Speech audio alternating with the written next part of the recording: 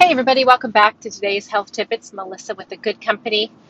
Hope you are staying well. I wanted to touch base today on preparing for a doctor's appointment. It may be something that you've never given any thought to, um, or perhaps you have if you visited a new doctor and you've had to give them a health history. You've probably spent a little time contemplating what your health journey has looked like. And for anybody that has not contemplated it, this is a little wake-up call that it's time to start doing some health tracking, some very basic health tracking.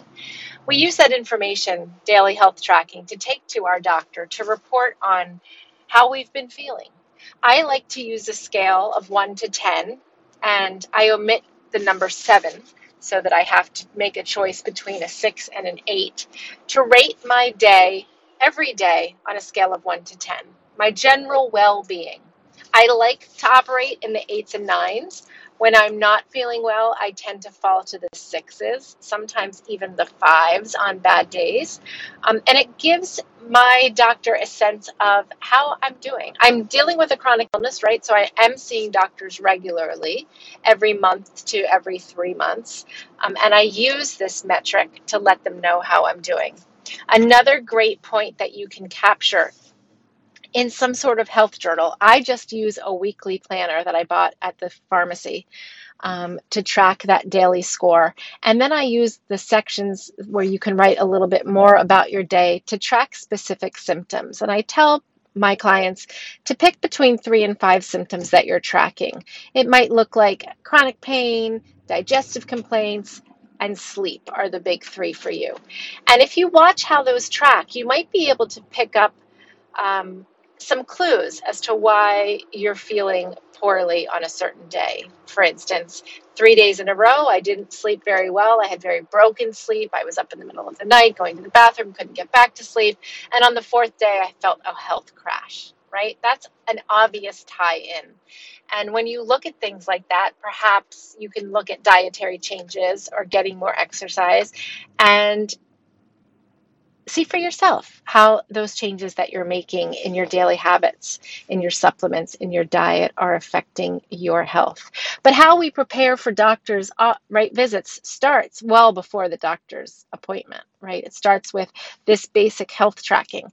And then I encourage everybody to write a 1-paragraph statement on how you've been feeling since your last doctor's appointment.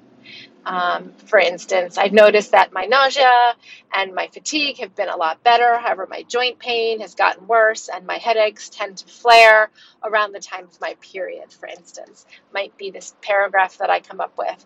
And then I'll also write out a list of questions that I have for my doctor. I've been noticing that this has been happening. Could this be related to this new medication I'm taking? Or do you have any suggestions for foods to eat when I'm feeling nauseous in the morning? You know, your doctor might have some great tips on that. But if we don't make that list of questions, a lot of times we get into that doctor's office and recognize, guys, that the average doctor's appointment is 17.4 minutes. So in that time, a lot of information is flying.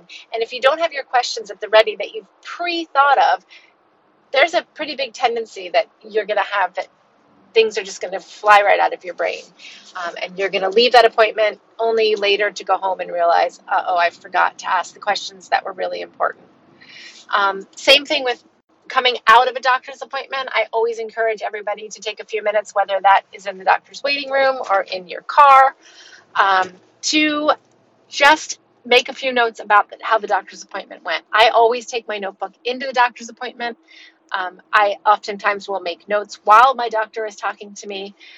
Another great tip is to either bring somebody with you who can take notes for you if that's challenging for you, or simply to use the voice recording feature on your phone to record your doctor's appointment so that you can go back and review the information that was shared with you, because sometimes it is overwhelming. So that's just a little bit about preparing for a doctor's appointment, what I like to do, what works for my clients. And if you are coming up on a doctor's appointment, I would suggest you make some notes and ask some questions. We talk a lot about vitamin D levels here. That might be something that you want to get a baseline of. If you don't have a file started with basic blood work that you've had done when you are feeling well, that is called a baseline, and that is important to have in your health file. So Hopefully this will encourage you to start a health tracking notebook, to start a health folder for yourself where you can keep the records of appointments and blood work and labs as they get done. So that's it on doctor's appointments. I hope that helped.